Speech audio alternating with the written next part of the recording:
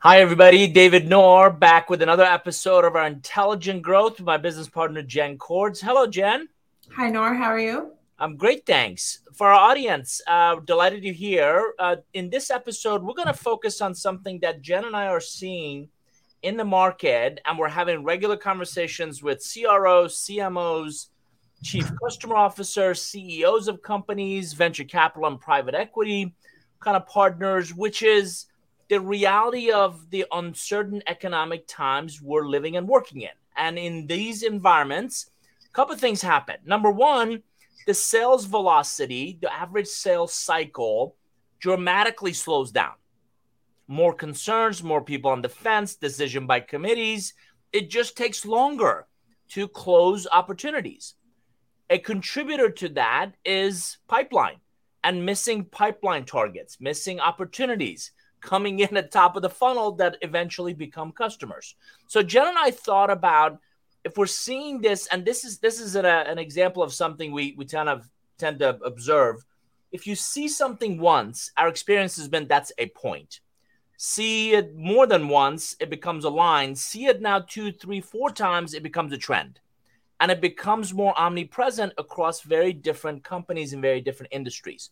So Jen and I thought, what about a few handful of ideas that we believe if individual leaders in the revenue engine and teams and organizations doubled down on, it could really help them survive, if not thrive, through this economic time. And the good news about economic times, they're cyclical. So this too shall pass. It's just how do we now not just get on defense with cutting, because I've never seen any organization cut its way to growth, but let's get on offense. How do we really think about a balanced approach between being prudent, being smart with where and how we invest, but also really focus on offensive opportunities? Jen, comments on our opening? Well, I would just say it's an area that a lot of companies may not be looking at some of the critical details. So they're looking at their win rates or their successes and not necessarily their loss rates and things that they could be doing better, and being really intentional about all of those handoffs from marketing to sales to customer success. Love that. So take both a macro view of not just what's happening, but a deeper dive micro view of why is it happening and how do we really learn from every interaction. The other thing you and I talked about in our conversation was if we're going to get fewer at bats, if we're going to get fewer opportunities to engage and influence, I think it'd be very prudent to really think about the relationships, the breadth, depth relationships in that account, in that function, up, down, across that account, and not, we need the transaction. But if you peel back the onion, one of the reasons it's dragging on potentially is we don't have the relationship. We don't have the candor with them. We don't, they can't or they're not willing to come and say, we're just not going to spend this next quarter, this next half a year, this year. So really deepening the relationship and multiple source of relationship, we believe will help alleviate some of these. So Jen and I are going to go back and forth with a series of questions. As always, we'd love to have you come join us in our private online community called the Noor Forum. If you just go to noorgroup.com/forum, Jen and I are there on a regular basis. We jump in with tips, techniques, ideas, position papers, whether it's our own or others we find. So it's our private online community that we'll invite you to come and join us to continue this conversation. Jen, I'm going to start with you. Can you talk about what you're seeing in the market in terms of the marketing pipeline? If we think about our customer lifecycle journey, for our audience that might be watching us see the visuals, I'll bring it up shortly. Talk about what you're seeing in terms of the marketing pipeline. Sure. So one of the biggest areas in the marketing pipeline that we're seeing companies struggle with is their tech bloat. And it's just technologies that they've accumulated either through the pandemic, pre-pandemic, or they've allowed various teams to stand up on their own. And it just contributes to the point solutions and the silos of data. So tech bloat is probably one of the biggest ones. Layoffs that are becoming more prevalent is another one. So a lot of times marketing is seen as an enabler versus an actual value creator. And so they aren't the ones closing the deals. And so marketing is a function that generally sees layoffs before sales will see layoffs. And so that's another area that I'm seeing on the marketing side that people are struggling with. And the last one would be data flow. As I mentioned in my tech bloat, a lot of companies are not orchestrating their data tech stack in a way that allows data to flow seamlessly from system to system and actually create a system of record. And so it's one of those areas that creates silos, and everyone along the customer's journey doesn't have either the most up-to-date information or the most accurate information that can help them do their job better. And so ensuring that your data is clean and consistent across all your systems is another area that I'm seeing companies struggle with. It's fascinating. What did you tell me our average client, how many different tools or technologies average clients use? 50 to 80, usually on average about 70 different tools within the tech stack. And that's just marketing sales. That's not necessarily taking into consideration customer success, HR, finance, or any of those. I'm baffled. Like, who keeps up with this? I can't keep up with the 5 or 6 that are in my personal tech stack, much less, 50 to 80. And I think as you and I talked about, good people with good intentions, find a need, convince up, down, across that we need this, and we kind of bolt on and keep bolting on. And at some point, we start to use duct tape and super glue. And I'm genuinely perplexed of who the heck keeps up with 50 to 80, pieces of technology. And then we go back in and we look at, the classic case of they're not using some which they're still paying for, or they're using fraction of what some of these tools are capable of. Absolutely. A lot of operations teams are very small, and so they are trying to manage more technologies than they should be. Every ops person should really only be managing about 5 to 8 technologies, depending on complexity. So if you have an ops person managing your CRM, for instance, they probably should only be responsible for 3 or 4 other technologies that aren't as complex as that one. And so you try and balance that workload across your ops teams. But what we're still seeing today is that there's more technologies and more requirements of ops teams than is really something that they can handle. On the layoffs, I found a fascinating website called layoffs, plural, tracker.com. And here's some data points for our audience that they may not be aware of. Roughly 335,000 people were laid off, employees, in the first half of this year. Those were from big companies. Layoffs are up roughly about 80% since the second half of last year. Smaller companies are much more sensitive to that market volatility. So if you think of elasticity, right, as I feel the pressure, as I don't have as much revenue coming in, smaller companies, what would give a big company a flu or a cold will kill a small company. So I'm much more sensitive to, our payrolls are, one of our biggest expenses. Where can we cut? Where can we really trim that to really prolong our cash position? So nearly double the big tech companies are really the culprits for layoffs. In terms of data flow, Jen, why is that such a challenge for organizations? I know, and I've used this example before. I think you found a campaign by one of our clients where the leads were being generated on the website, but they were going to Never Never Land because somebody hadn't connected that. And then they thought the campaign was a bust, and the money, time, effort they spent on it, they thought they generated nothing.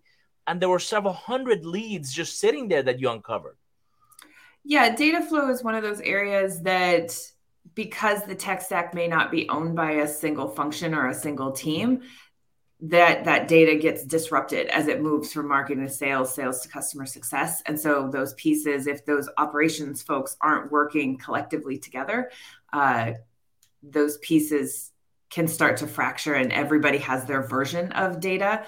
And in the example that you use, the campaign was set up and the leads were going to Never Never Land because they weren't actually identified or bucketed in a way that the sales team could actually know where to find them, for one. And for two, there wasn't a prescriptive way for them to follow up with those leads.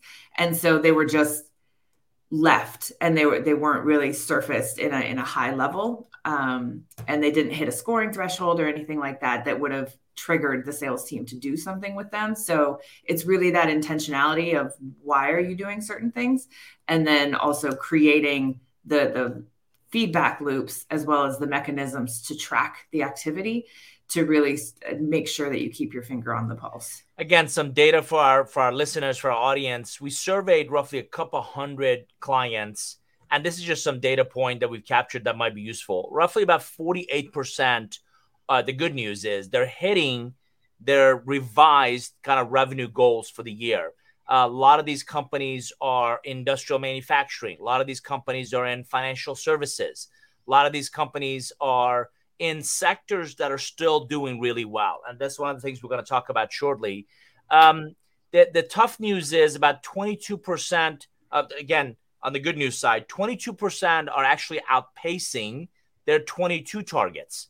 Again, industrial manufacturing comes to mind. Several clients in that space are doing really well.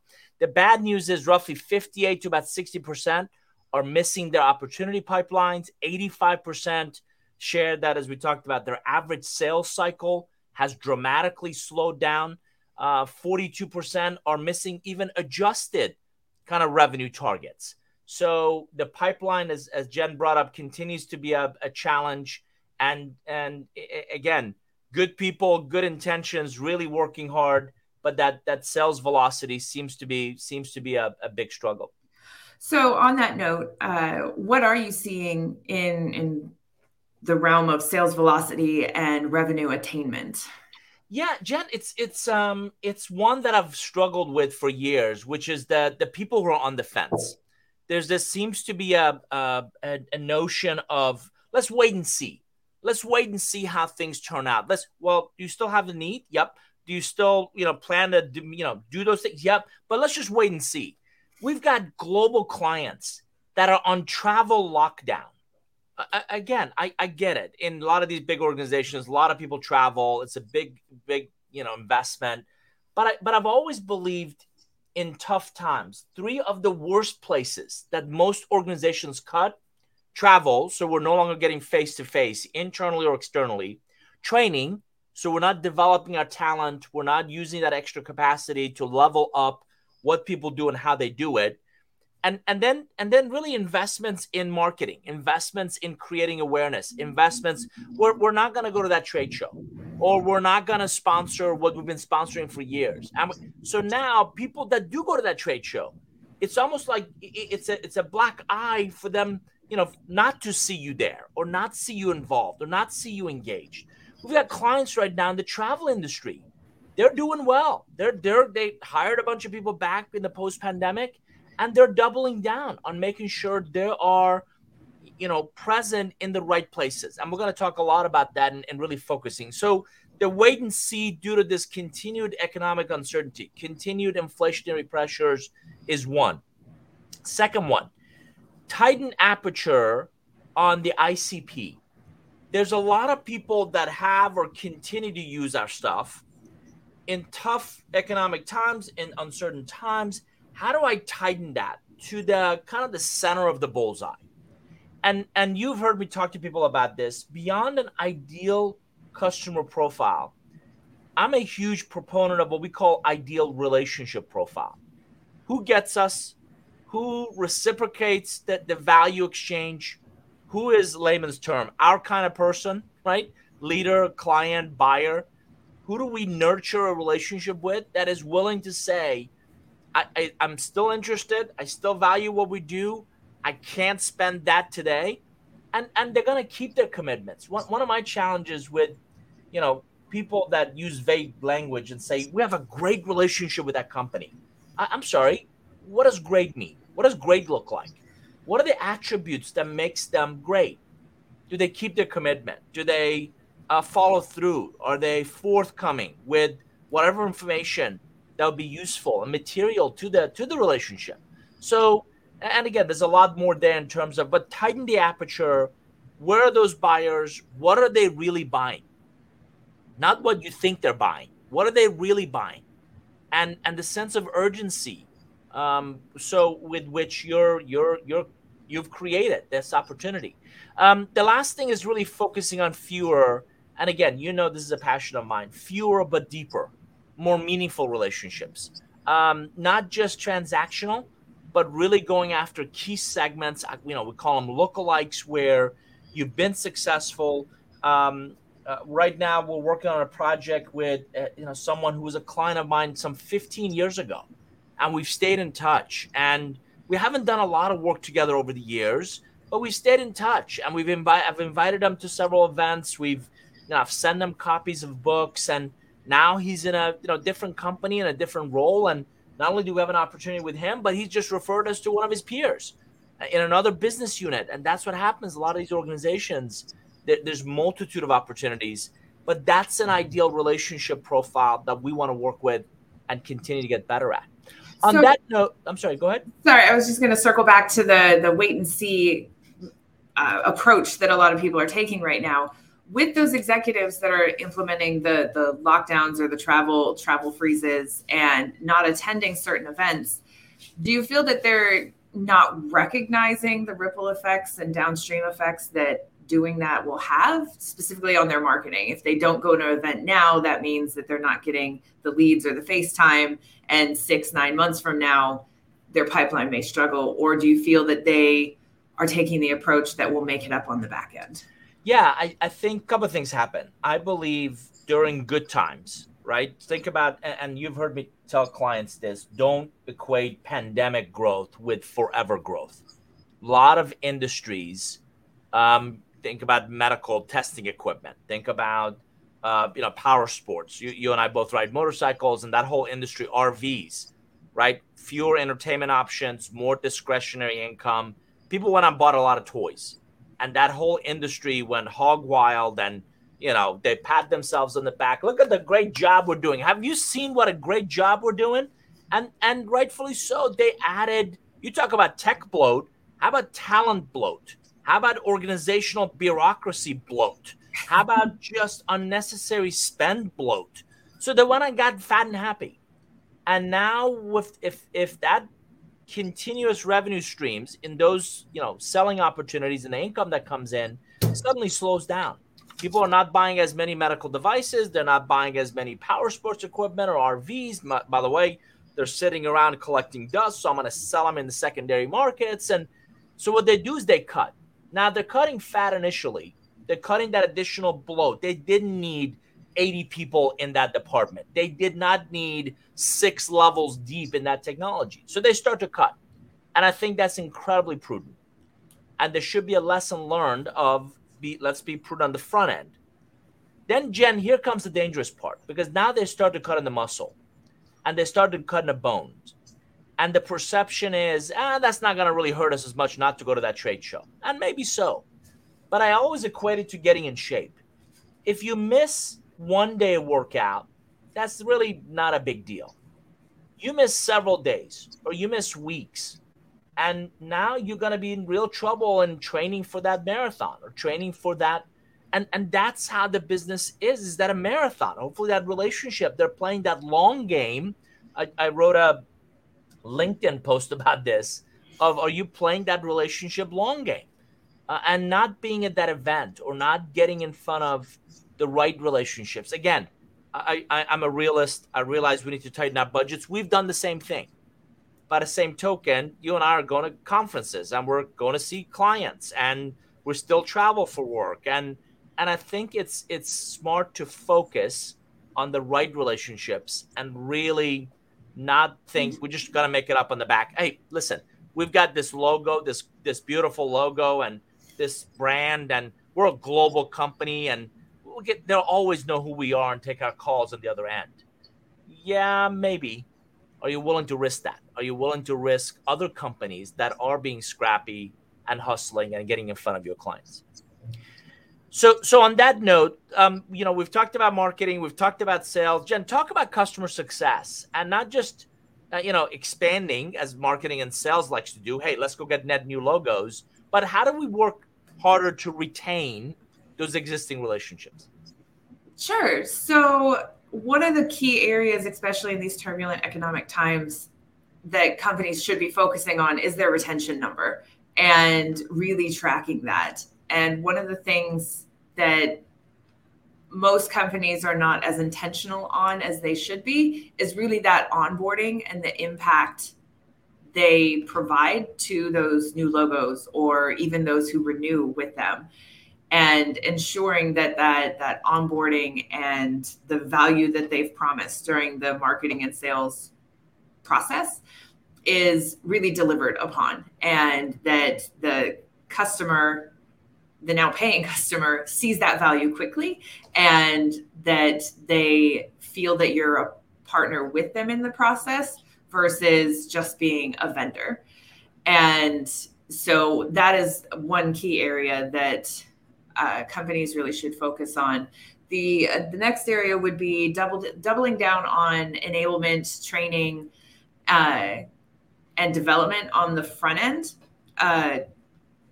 to allow customers to not only get onboarded quickly, but also to help leverage their technology in the day-to-day of the business and really incorporate that solution into their processes in a way that makes an impact, is not just an add-on, it's not adding keystrokes, it's not one more tool to sign into. It actually becomes an integral part of what they do.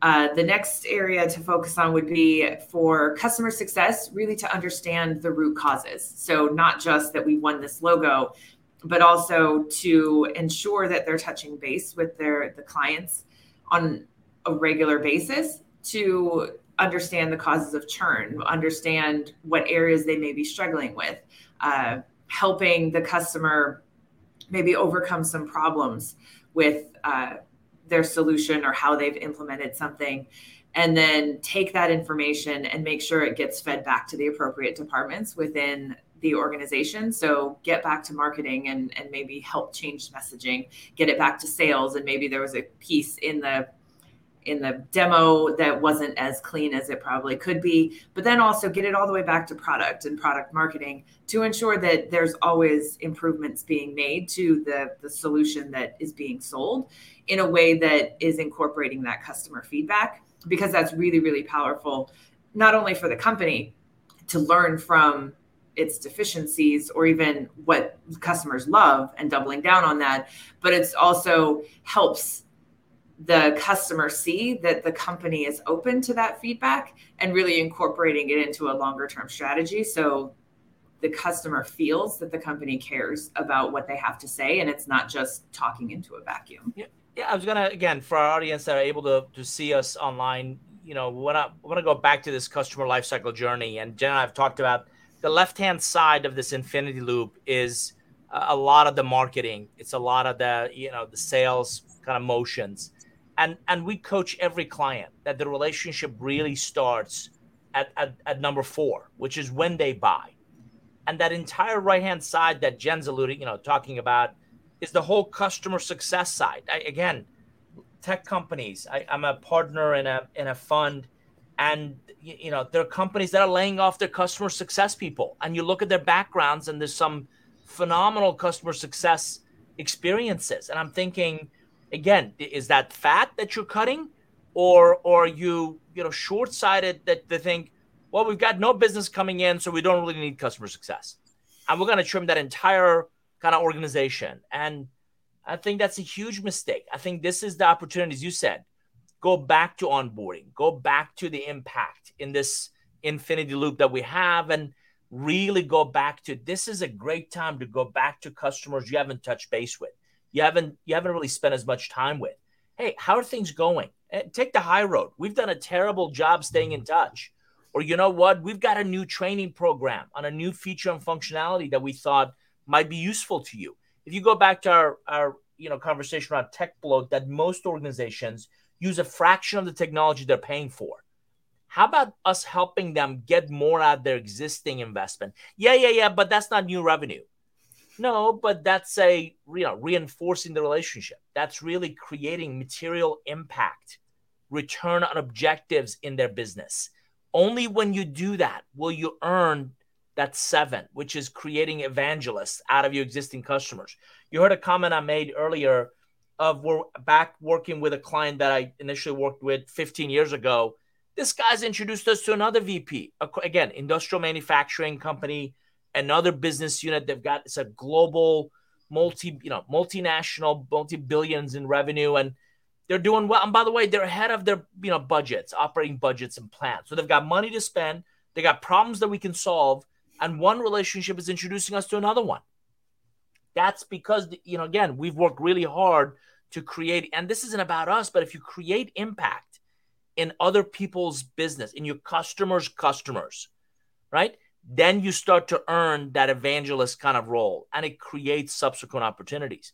Go ahead. And one of the things to note on this is we're still seeing companies treat their renewal cycle and treat that touching base with a customer as an annual event. The contract is coming up for renewal. I'm going to send an email, ask how they're seeing value, let them know that the renewal is coming, and answer any questions that they may have. Just recently, I saw a LinkedIn post from somebody that I'm connected with. They canceled a 5-figure contract because that's the email that they got from their account rep that they've actually never met.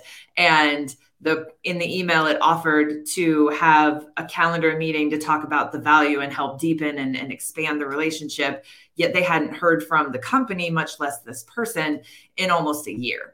And you and I have talked about it before. We too, in our tech stack, have a certain technology that we get 3 or 4 emails right around renewal time, but then the rest of the year it's crickets. That is not a solid customer success process follow-up way to do business. You really have to show the customer that you care, for one, and for two, that you're not just treating them as a number. And so ensuring that they aren't sitting on open support tickets for a really long time, or that you are talking to them more than once a year, that I could recognize who my account rep is versus just a blank, almost no-name email coming across that's obviously mass generated. That is not a key to customer success or creating any sort of stickiness in the relationship. And so really taking a look at that and reevaluating how you do your renewals and how your customer success team functions. Even your sales team should be involved in those renewals, and it should not be an annual thing. I also appreciate your comment about, doubling down on enablement and training. You and I have talked about FAQs, right? I love frequently asked questions about our technology tool platform, how do we do what we do. I think that's, and even the tickets, I think a deeper analysis on the tickets should actually provide the outline for the training, for the development up front. If a whole bunch of our clients are struggling with this issue after we sell it, after we implement it, after we install it, why don't we bring that to the front end? Why don't we bring that into training and development on the front end to avoid those issues down the road? And I know somebody somewhere is thinking about it. It just, we don't see it as consistently, as a discipline kind of moving forward. So with that backdrop of, again, we've got uncertain economic times, we've got the layoffs that are continuing, we've got tech bloat, we've got lack of data flow. Why don't we jump into the 5 ideas? And for our audience, I'm going to quickly mention them, and then Jen and I will go back and kind of talk about them. So number 1, reimagine, really reimagine. And again, I'm going to bring it up again in our screen, and you can see it. Really reimagine this customer lifecycle journey. We believe the old system is broken and the transactional one, and it's not coming back. So we'll come back to that. Number 2, grow through your best lookalike customers. We're going to talk about total TRM, Jen. Total relevant market. Yeah. So not just everybody you can sell to, who's most relevant to you, who's kind of the ones that you should focus on and really amplify your ROI story. We'll talk more about that. Double down on your brand promise and equity through co-creation. This is a book I wrote, and it's all about you don't have to go to market alone. As a matter of fact, in difficult economic times, the ones that get creative, companies that get scrappy, companies that look for opportunities to tap into areas that others may not be focused on are the ones that really, really benefit. So we'll talk more about that. Focus on net retention rate, NRR. Jen brought it up earlier. It's a critical metric on your relationship health. We'll talk more about that. Think and lead differently. If you create, I had this conversation with a CEO yesterday, create a culture of experimentation with micro campaigns, we believe can uncover opportunities. So, Jen, let's take them one at a time. Talk to me about the old way of transactional selling being broken and not coming back. Sure. So the selling motion, with the advent of the internet and all the digital information that's out there, customers, a few years ago, there was a stat that customers are getting 70 to 80% of their information before they even talk to anybody at your company. And so the consumers of your product, of your service, are gaining a lot of data points. They're doing their own research before they even actually talk to someone. And so that multi-threaded approach of how to engage with that customer really is important. And focusing on, okay, well, marketing's got it now, then sales is going to touch it, and then customer success is going to touch it, really isn't the way it works anymore. And so making sure that there's a consistent and cohesive journey that the company itself is trying to take that person on is really going to be the most impactful to ensure that the customer is getting the information they need when they want it, and you're meeting them where they are. And sales is having the information about that customer and what information they've already consumed to intelligently talk to them without backtracking or repeating something that they may have already known. And it's not useful to moving that conversation forward. Yeah. And the other thing on that is we're seeing increasingly, even companies who sell a physical product are exploring subscription economy. So going beyond, hey, I sold you this widget. Well, that's great. What if I rented it? And what if we've talked about this. If you change the business model where you're now rented and it includes maintenance and parts and uptime, and it's a different level of service, you just moved from a CapEx spend to an OpEx, and that operating expense, right, becomes that subscription economy. As such, the life cycle becomes a lot more prevalent. We're seeing product-led growth become that foray, becomes, hey, here's a freemium version. We're building our own. Here's a freemium version that you can try and you can work with. And by the way, after adoption, we want to add additional seats. We want to grow this beyond one region to now globally. So that infinity loop, we have yet to find a CRO, CMO, CEO that argues with the criticality of those critical steps, those steps in really nurturing and ongoing. And somebody said, they noticed there's no off-ramp.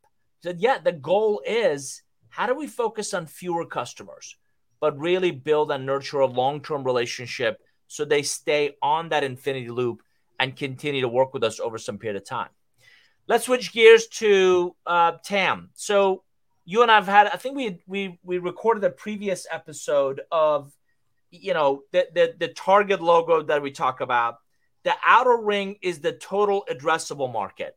Talk about Tam for a second. Yeah, so a lot of organizations will take their ICP and then have their data or rev team create leads or do searches and segmentation to then create the total addressable market that fits that ICP, the company size, the industry, titles, whatever that ICP consists of. And there's that total addressable market. And that's just everybody who could ever need our services. And it's kind of a morbid example, but like the coffin industry, I mean, everybody's going to need a coffin, but somebody in India is not going to necessarily buy from a company in Texas. And so while they are somebody that a Texas company could help, that's not a market that is even relevant to jump kind of ahead to that company in Texas. So the total addressable market is just that very broad brush of here's everybody who we could possibly help, but it's not actually narrowing down to a niche that is then something attainable by the company. Yep. So the bigger logo, we talk about total addressable market. I tend to think of two things. if you had unconstrained time and resources, right? This is everybody that potentially needs us and or we're fit for. Now we zoom in a little bit to TRM, and you brought this up, relevant market. Yeah, so the total relevant market are the buyers based on that ideal customer profile, but then double clicked down into either the markets that you work in, the industries that you sell really well into, the ones that are actually going to either need your solution or are already actively looking for your solution, but they are the people that you could actually help versus that very broad brush 10,000 foot view look at the market. Beautiful. So now we're at the bullseye of the target logo, and that's our aim, which is the already in market, right? And as you said, that's now the ICP that is actively in the market for a solution like yours. We've seen a fascinating trend, which is, again, we talked about smaller companies being more susceptible to difficult economic times. We've seen smaller companies dramatically increase their focus on selling to the right customer that's in the market for what you're doing, because they can't afford this idea of a drag of a bad fit customer. So you spend a whole bunch of time, effort, cycles, resources, and the business model can't afford, an 18-month, 36-month sales cycle, because you're trying to educate them. The analogy I often use is, listen, teachers don't get paid much. Both my parents are teachers, and I can attest to this. So if you're trying to educate a market on, do you have this problem? Do you have this need? Have you looked at these other solutions? By definition, that becomes very elongated versus somebody who gets it, knows it, has looked at the space, is actively looking for a solution. That just becomes a lot more focused effort. So people that are already in the market, even within your ICPs, as Jen mentioned, within key sectors that are lookalikes, what problems they have intimately, and it's not just a hypothesis, but intimately the problems they're having, how they're trying to solve it today, and your solution directly addresses it. You're accelerating. I call it a relationship on ramp. You're accelerating that conversation. It becomes a lot easier. Well,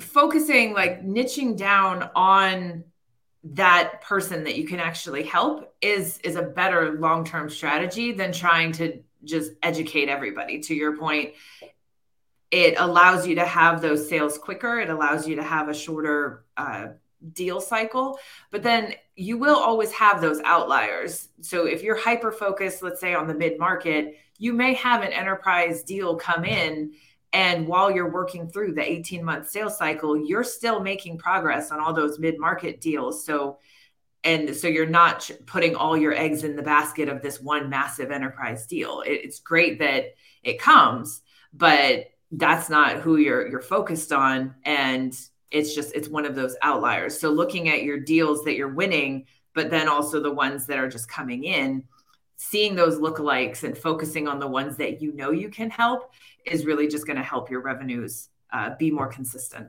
Again, just for our audience, the data point for you on this customer lifecycle journey that we've been showing and we've been talking about, we've also, with the help of a partner company called Versalytics, we've created a scorecard. So this can't, beyond just gut feel and intuition on where your strengths and where your challenges may be. We actually now have quantitative data that we can show on where are you really struggling, where are you really strong, where do you need to, and not just descriptive of here's what's going on, prescriptive of where you need to double down on and focus on. When we say reimagine the customer lifecycle journey, we can pinpoint where some of the challenges are. Moving on to number one, reimagine that customer lifecycle journey and really go figure out which of these facets, these 7 attributes or 7 phases that we have on here will be most useful to you. Number 2 was grow through best lookalike customers.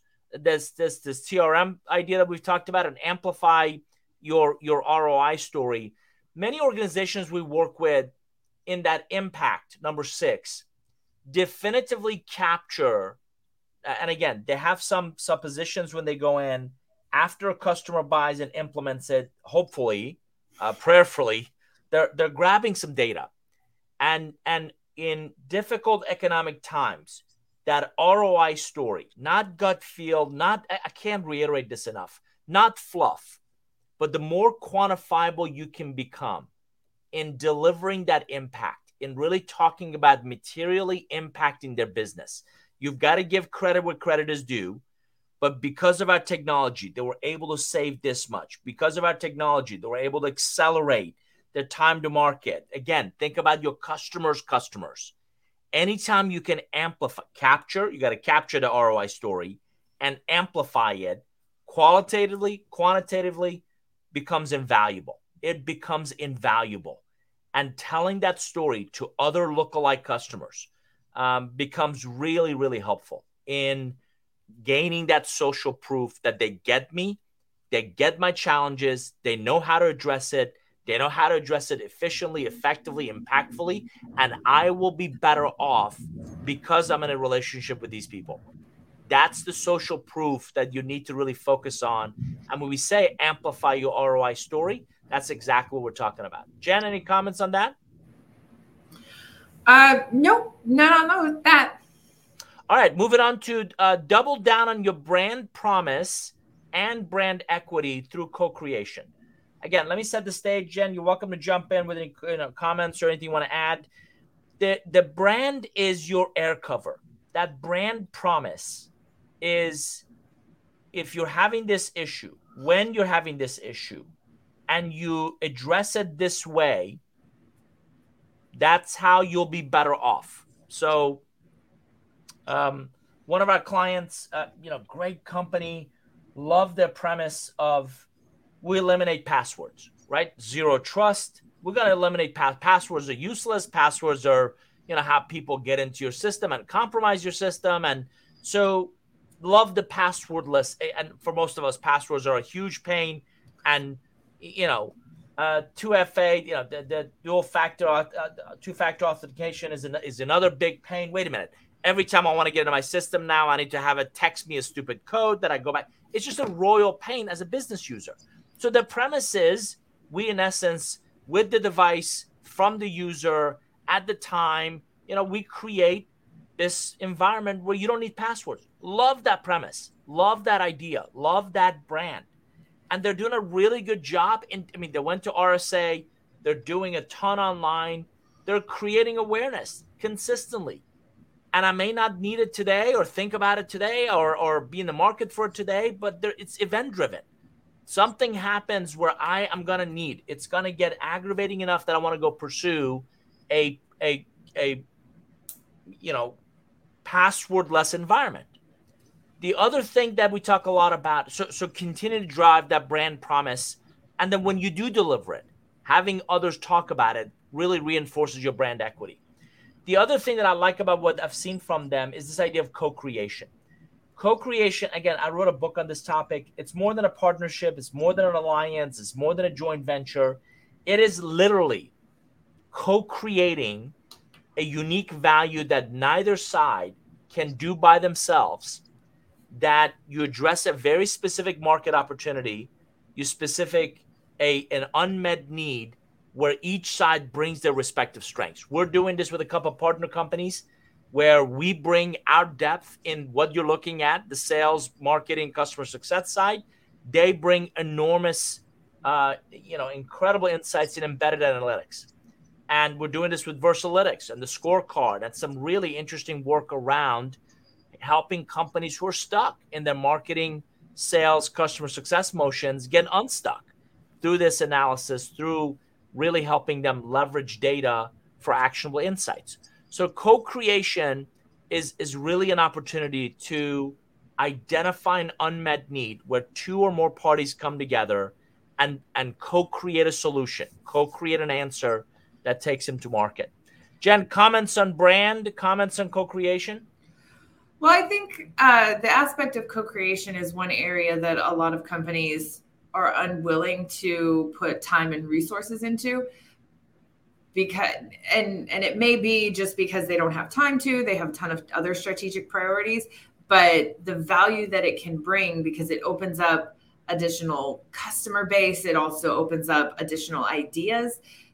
It really is a competitive differentiation between companies and what they do and how they deliver it. And so by leveraging that and doubling down on that would allow them to have a broader customer story and impact more people because they can offer more value.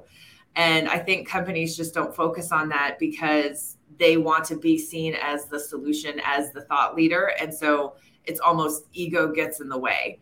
And it's not that anybody's trying to be malicious or they don't feel that others have great ideas. I just feel that it's an area that is a long tail approach. And so a lot of organizations are needing that revenue now, and they don't have time to invest in that co-creation side. Love that. So let's move on to focusing on NRR. Talk to our audience about what NRR is, and beyond the traditional vanity metrics that a lot of people care about. It seems like NRR really is this North Star. It really is this guiding light to truly transforming the business. So talk about NRR for a second. Yeah, so NRR, or net revenue retention, is really becoming that North Star metric that a lot of the executives and even VCs and private equity firms are looking at, because it shows the logos, the revenue that's staying within the organization month over month, year over year. And so it's showing that stickiness of the product. It's also reinforcing the product market fit. And it's also showing that the customers who've bought from you see the value that you bring and continue to gain value from continuing to use your solution. So NRR is becoming that metric that everybody's focused on, which is great. And so, but net retention is not just the number of logos or number of customers we keep. You also need to then dive a little bit deeper into the customer success side of it, of how many touches are we having? What's that training and enablement look like? Are we a single product within that organization, or do we have multi-products that they have bought? Looking at any of like open pipeline or any efficiencies and those types of metrics is really where you get down into the nitty gritty of what that net retention looks like. And those are some of the levers that you can pull when you're either needing to test something new or when you're wanting to increase the retention a little bit more. Do you believe NRR is a cultural focus? Is it just a sales or customer success or marketing thing, or is it cultural? It definitely needs to be cultural, and it needs to be one of those metrics that everyone across the organization, especially the ones that are customer facing, understand and have visibility into. So those people who are in support touch the customer just like customer success and sales do. And so ensuring that they go above and beyond for the customer, that they are quickly resolving the issues, that they follow up with the customer when they do have an issue and it's now been resolved, is really important, because having that consistent approach for every customer touch point is valuable, and it helps reinforce that brand promise that the customers bought into. Again, just for a data point for our listeners, if you assume a new logo is going to generate sales of roughly 10 million annually, if you think about it a second, a net revenue retention of 70% over 5 years gets you to about 25 million in revenue. That's actually a low performer. If you 100% retain that customer base, you're now in the 50 million ARR within 5 years. Best in class actually has a positive near the 120% NRR. And when you think about that, wait a minute, how can net revenue retention be 120%? It's you're retaining existing relationships as you add additional ones. The high performers now are in the 75 million. So look at 50 million in ARR between the low performers and high performers in just this example, because as Jen mentioned, culturally they're determined to build, nurture, really sustain a healthy relationship with that client. It is not just transactional. We sold them something. And my biggest regret in many sales organizations is that they're so focused on net new. We want more. We want more logos, more customers, more relationships. We want more. And again, that's healthy to a point, not at the cost of the existing relationships, not at the cost of not nurturing, not really delivering ongoing value.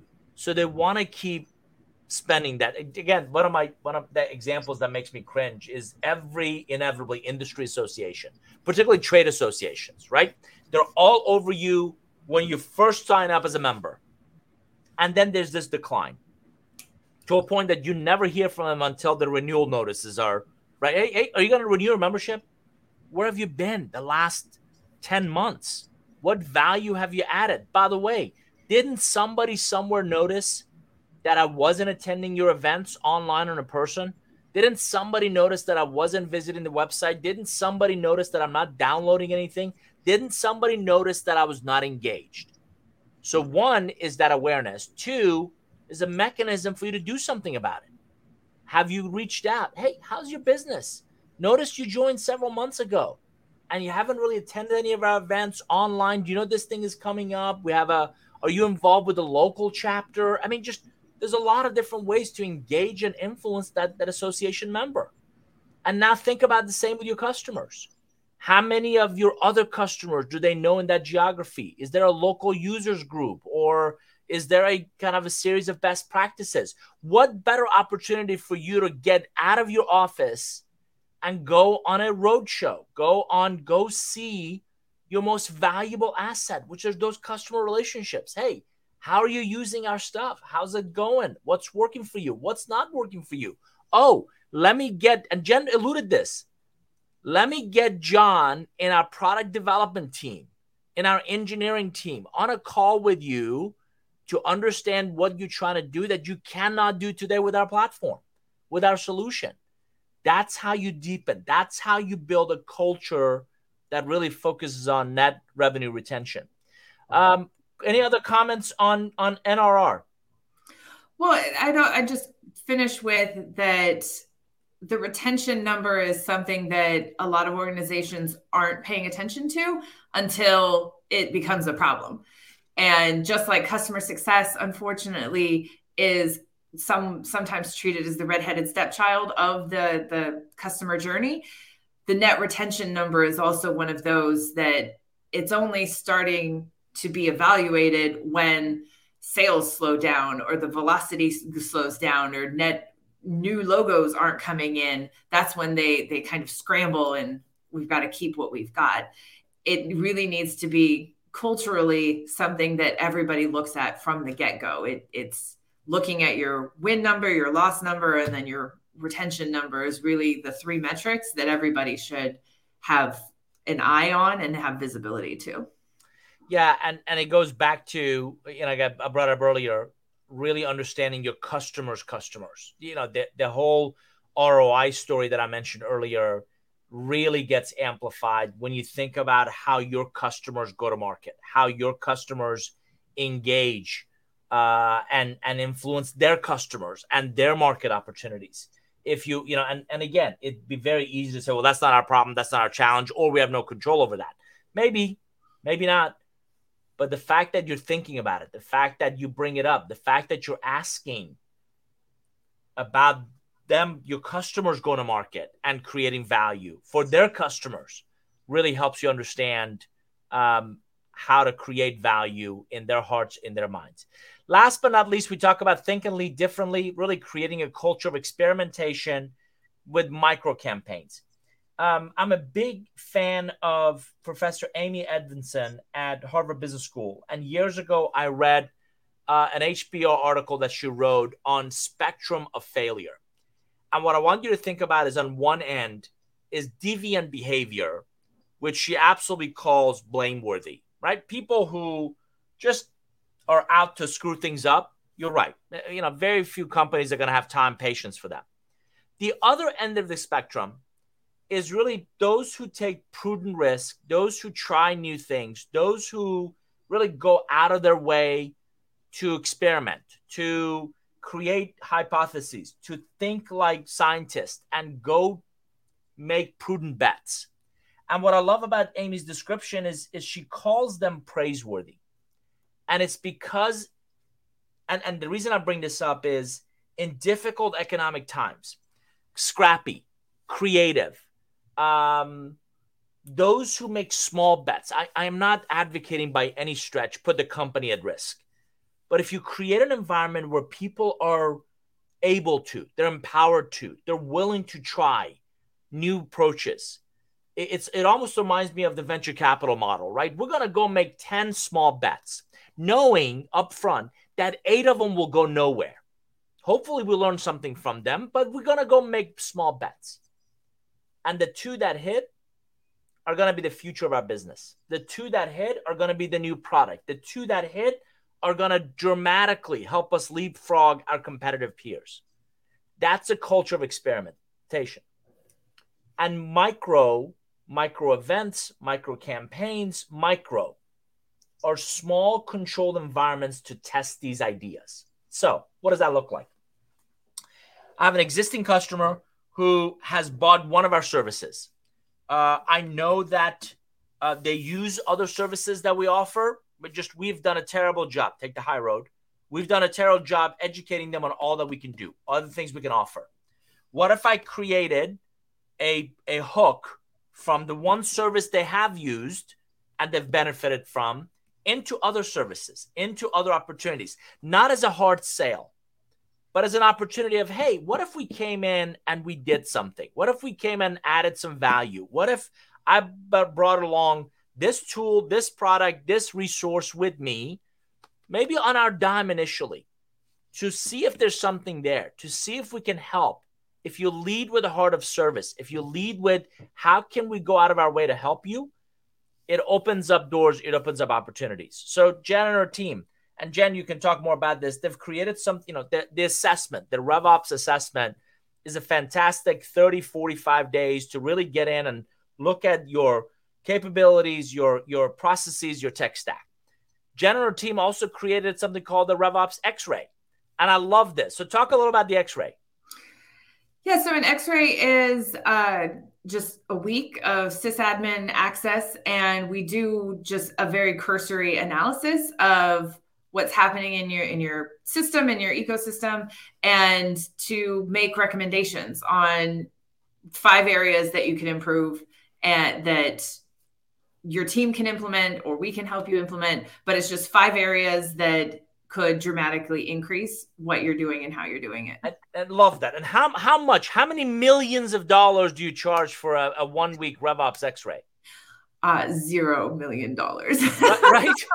So this is an example of an offering to help, an offering that, hey, we'll invest our time, our effort, our resources in 1 week. Again, not nearly as deep as a 30, 45-day assessment, but the cursory view, right? And her and her team have gotten really good at quickly looking at that data flow, quickly looking at what isn't working, quickly coming back with, here are 5 anchors. And I've seen this, the presentation is fascinating. The customer, it reinforces some of the things the customer knows and some of the things they haven't even thought about. But here are 5 things that are holding you back, that are in essence anchors to you performing at the level you need to. You are not using 70% of what your Salesforce environment is capable of. You are not, the plugins, whether it's Outreach or Gong or 6 Sense or, right, yesterday we learned about 4 or 5 other tools that this client was using that they weren't aware of, or they weren't as aware of what was plugged in or wasn't plugged in.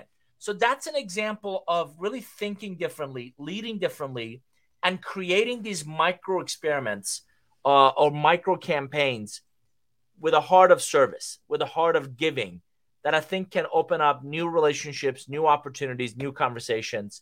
that we believe, and again, difficult economic times, that might be useful. So just a quick recap, 5 ideas for you to consider. Reimagine your customer lifecycle journey. That maturity model is in that North forum. Encourage you to come check it out.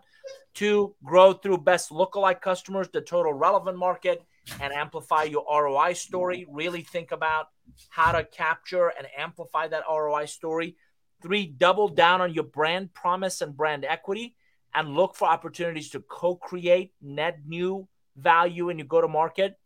4, focus on the net revenue retention as a critical metric of your relationship health. 5, think and lead differently. If you create a culture of experimentation where people are empowered to make prudent bets, small bets, not putting the company at risk bets, it's amazing. And you can do this through micro campaigns, micro events, small controlled environments. We believe it can uncover new opportunities. Jen, baseline assessment. Yeah, so the baseline assessment, you mentioned it earlier, it's a 30 to 45 day deep dive into your capabilities, your processes, and your tech stack. And then we come back with short, medium, and long-term recommendations on how to elevate what it is you're doing and how you're doing it, both from a training and enablement perspective, but then also the technology perspective. And that work is done, like I said, in 30 to 45 days. It's sysadmin access, and it's really critically looking at not only why, but then how to execute against your business goals. And so it helps reimagine what you're doing and how you're doing it, and elevate that data and the transparency across marketing, sales, and customer success to become a cultural talking point, and to have everybody kind of marching in the same direction and really focused on the things that can impact the business in a positive way. Along the same lines, based on the latest book, Relationship Economics, I'm also doing a series of relationship economics insights roundtables. So really looking at the business with both internal and external relationships. We got several clients that are going much more account-based. They're really doubling down on their existing customers, trying to sell across business units, trying to really deepen the relationships with their channel partners. I'm spending time with a leadership team. I'm spending time with a revenue team, and really looking at where specifically and how they can deepen those relationships. So those are just a couple of services our team brings to global clients. The intent of these weekly Intelligent Growth is to share with you ideas, perspectives, what we're researching, what we're seeing in the market with our global clients. We hope this session on 5 ideas to consider in a slowdown of the sales velocity and missing pipeline targets have been an interest and value to you. Don't forget our next several episodes. We have some great sessions coming up. Steve Hardy, the Chief Marketing Officer at Profix, is going to join us and talk about thriving amid continued uncertainty. Steve and his whole marketing team are doing some fascinating work that I think you will really benefit from hearing. Deidre Downing is the Chief Learning Officer at a company called Story IQ. She'll be our guest in the next episode, talking about really telling great stories around your data that's available to you, data that is accessible to you and your organization. So hope you'll come back for our future episodes of Intelligent Growth. Tuesdays, noon Eastern. We do this on a weekly basis, and we'll also repurpose these as our podcast for you to listen to wherever you consume podcasts. On behalf of Jen Cords, I'm David North. Thanks for joining us for another episode of Intelligent Growth. We'll see you next time. Thanks, everybody. Take care.